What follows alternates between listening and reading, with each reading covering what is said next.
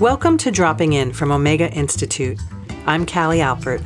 Due to the COVID-19 pandemic, our Rhinebeck, New York campus is temporarily closed, but we're still here for you. Now, instead of dropping in on campus in real time, we're dropping into our treasure trove of audio archives to offer you talks, teachings, and practices from some of Omega's most memorable workshops and conferences. In this 22-minute episode, recorded at Omega's 2017 Being Fearless conference, Jon Kabat-Zinn discusses how presence and wisdom must be cultivated, then offers a dropping into being practice. So put some time aside for yourself, get comfortable, make sure you're not behind the wheel, and drop in. This is the meditation. Our hearing, listening is mindfulness. And a lot of times we don't listen. We only hear what we want to hear. And through all of our senses, seeing, hearing, smelling, tasting, touching, interoception, proprioception, we are not attuned to the actuality. And yet we call ourselves Homo sapiens sapiens, the species that knows and knows that it knows. In other words, the species that has awareness and is aware of our own awareness and therefore can navigate the complexities of the world. I don't think so. Not quite. It's a nice idea, and it may turn out to be like the only thing that will help us thread back in. And we may not have another 1,000 years. I like to say that it's the work of 1,000 years, but what if we don't have 1,000 years? What if we don't even have 1,000 minutes? And we don't. We're urgent. We're all sorts of urgency and anxiety because, every time a tweet goes out saying, you'll see, or, anything like that, we're well, maybe it's like today. Don't know that the nuclear weapons will go off. So that is, as we pointed out last night, a remarkable opportunity as well as a terrifying situation to be in. But it's one where we need to meet it with all of our intelligences on board. And I don't have to tell you, any of you, that that's actually the hardest work in the world for us human beings, even though we are the species that knows and knows that it knows, awareness and meta-awareness. We need to live our way into it. And so if we are truly the cells of the one body of the planet, then we need to recognize that mindfulness would include how we teach history. Okay? Now, what I learned about American history is a triumphalist perspective from, white propertied landowners who, wrote the Declaration of Independence and the Constitution and actually changed the wording from the Declaration of Independence to the Constitution, where in the Declaration of Independence, it says life, liberty, and the pursuit of happiness. But it got switched in the Constitution. Do you know that? Life, liberty, and property. Why? Because it's like property. And let me just urge you, because I want to get to the cushion, to read a book called Democracy in Chains, which is an analysis of how forces for the past 60 or 70 years have been trying to cultivate an economic perspective that justifies the property keeping everything. And of course, now you know the income asymmetry, the wealth distribution is so profound that the society, cannot survive like that. It's like the blood supply only goes to certain cells, but not to other cells. That's not a prescription for a healthy life. Okay? It needs to go to everywhere in the body. And these cells all came out of one fertilized egg, by the way. So let's just bow to all the mothers in the room who have, given birth to other human beings. One cell going to, thousands of trillions, inconceivably, out of the one fertilized egg. The men have something to do with it, but it's fairly brief. And then the nurturance, of course, that possibility is forever. But right inside, let's say, our own little old heads is the most complex arrangement of matter in the known universe. Hundreds of trillions of synaptic connections, 86 billion neurons, and then another similar number of glial cells. Nobody knows what they're doing in there. And so let's not give up on ourselves just yet. We are like remarkable, miraculous beings and capable of profound attending, profound presencing, profound wisdom. But it does have to be cultivated. It's not because we're so much, as Thich Nhat Hanh likes to say, practicing the opposite. We're practicing anger. We're practicing reactivity. We're practicing othering. And this talk is sort of labeled non-dual awareness. Just think of it, because we can't go into it in great detail, but that's the heart of the mindfulness practice, is non-dual awareness, and that means there's no us and no them. Okay? It's a fiction, it's a narrative, it has some relative truth, and we do need to recognize our own unique belongings and our own unique communities, but there's a larger community that we are part of that if we don't recognize that, no amount of othering and going to war with those who are not like us or trying to preempt them in favor of us, well, that's what we've been doing since the last ice age. And so, again, I'd recommend one other book which just came out by Robert Sapolsky called Behave. You know, he's one of the great neuroscientists on the planet and also primatologist. He studies monkeys and apes. And, this is a book that basically is saying it's really complicated being human. Really complicated. So let's not find any kind of simplistic answers and try to impose them on everything, because it's all context dependent. And we know a lot about the brain and how it's working, but no matter how much we know, it's nothing compared to what we don't know. And so we need to really cultivate that not knowing. And that's what awareness really is. Socrates was famous for going around saying, know thyself. And one of his wise-ass students once said to him, Socrates, you go around saying know thyself, but do you know yourself? And of course, as a good teacher, you always want to twist things a little bit. So he said, no. Okay, the teacher goes around saying, know thyself. And then the teacher, when asked, do you know yourself? He said, no. Wonderful. But he wasn't finished. He said, I know something about this not knowing. So that's awareness of what we don't know, awareness of how ignorant we are, awareness of how greedy we can be when we want more for me. And what I don't want, push away, aversion of one kind or another, or hatred when the othering gets really bad. It's like us against them. So you don't need to look far for this. And in terms of action, the first action I would propose for really transforming the planet or healing or whatever, however we want to visualize what is possible on this planet, the first action is in some sense to drop in on ourselves and be still. And we train athletes in this, and the athletes, they're not competing to see who can be the stillest. They want to go the fastest, but sometimes they recognize that the speed actually comes out of stillness. And so we cultivate a certain kind of stillness, and I'll sort of just do it on the cushion just because they put one up here for me.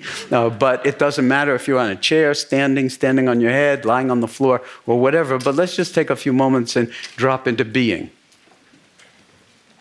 Because if you're looking to the sage on the stage to give you all the answers for what to do, whether it's Cornel West or anybody else who is up here, big mistake. It's a distributive investigation, and we all have a role to play, and nobody is insignificant because we're all cells of the one body. So can you be aware of sitting here? Or if you're standing here? And I don't mean fall into thinking about how it feels to be sitting or standing. I mean to actually bring awareness into the body and feel the body sitting, feel your bottom on the chair, feel your feet on the floor. Feel the spine self-elevating out of the pelvis. But if you sit away from the back of the chair and just let your spine self-elevate, well, that's one of an infinite number of miracles, just that the spine can do that. And that the head can balance beautifully on this whole apparatus. And the shoulders can drop. And you can drop right in. You can fall awake.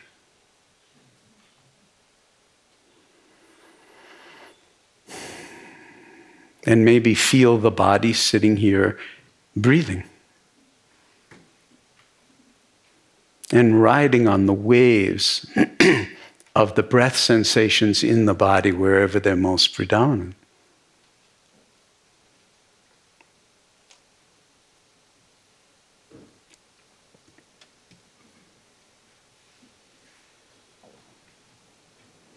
And just seeing if you can rest here in the awareness. Take up residency in your own awareness with no agenda other than to be awake. Hearing what's here to be heard. And just hearing it. Naming what you think the sound is coming from, extra. It's just this.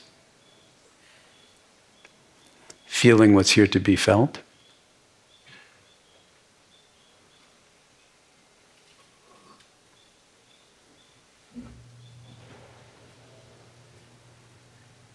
Knowing what's here to be known,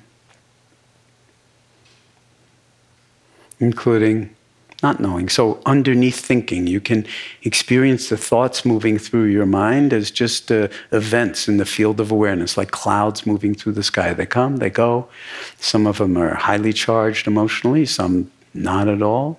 Some may be about this conference and taking action and time of disruption and all that. Just let them come and go as thoughts. And you stay in the awarenessing. Bless you all. Rest in the awarenessing. In this timeless moment that we have a name for. We call it now. So in this very moment, can you let go of this and that and just be awake? Without preference. It doesn't mean you're abandoning your principles or that you're not ethical. Quite the contrary, it means that you're embodying everything human, including that the very act of dropping in this way is, as I was saying, a radical act of sanity and a radical act of love. Not narcissistic self-preoccupation, but a true honoring of how you are a human being. Why not be available to this moment? Because if you're driving through this moment to get to some better moment, well, it'll all be great. Call it vacation or whatever.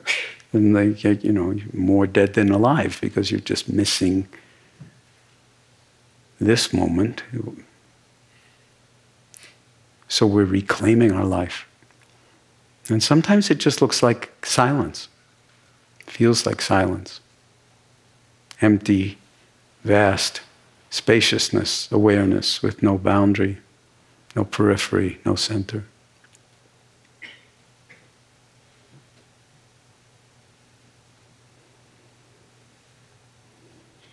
And no matter what's happening in the doing world, we can approach it from this perspective, and the awareness is always bigger than whatever we're attending to. So we just be the attending and trust that that actually brings a vast number of different human intelligences on board that we're already born with, so we don't need to cultivate or develop them so much as just be available to them.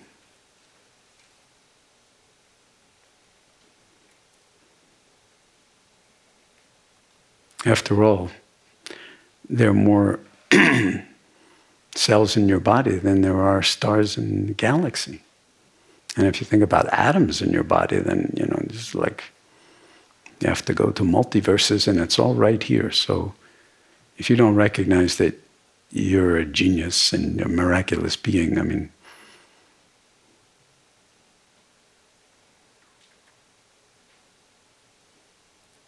and so resting here in wakefulness, feeling whole, allowing the awareness to suffuse the entire body and recognizing that you are a whole human being. and perfect the way you are, including all your imperfections. So that from this point of view, there's no improving on yourself, whatever you think yourself is. You're already whole. And it's not going to get better over time, it's just going to get older. So this is it. And can we be fully awake, fully alive now? In your unique form, your unique contribution to this planet, your unique cellular identity as a human, in the vast network of not just humanity, but life on this planet. And the boundlessness of the universe that we seem to inhabit.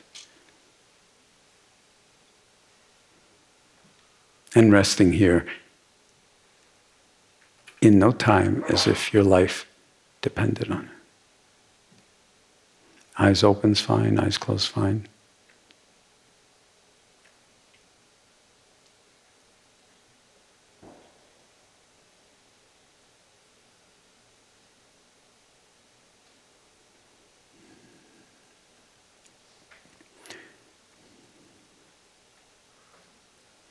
And with no place to go, nothing to do, at least in this moment, nothing to do, and nothing to attain.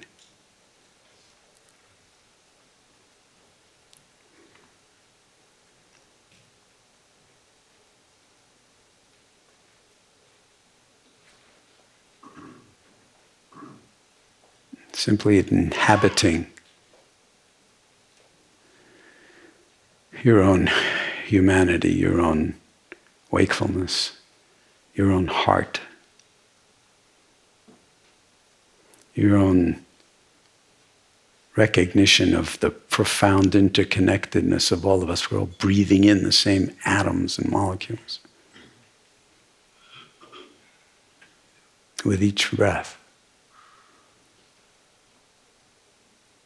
We're all 99.9% the same genetically anyway.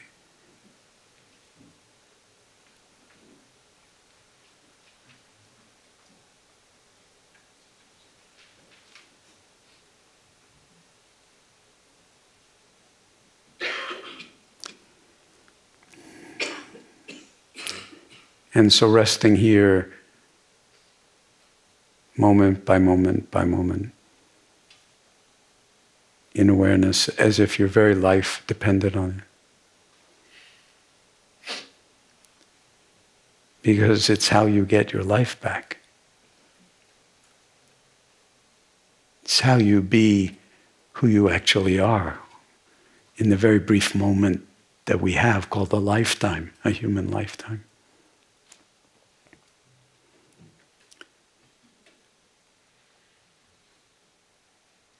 And so gratitude for this practice, this capacity to cultivate mindfulness, and for the framework or the context in which it's elaborated.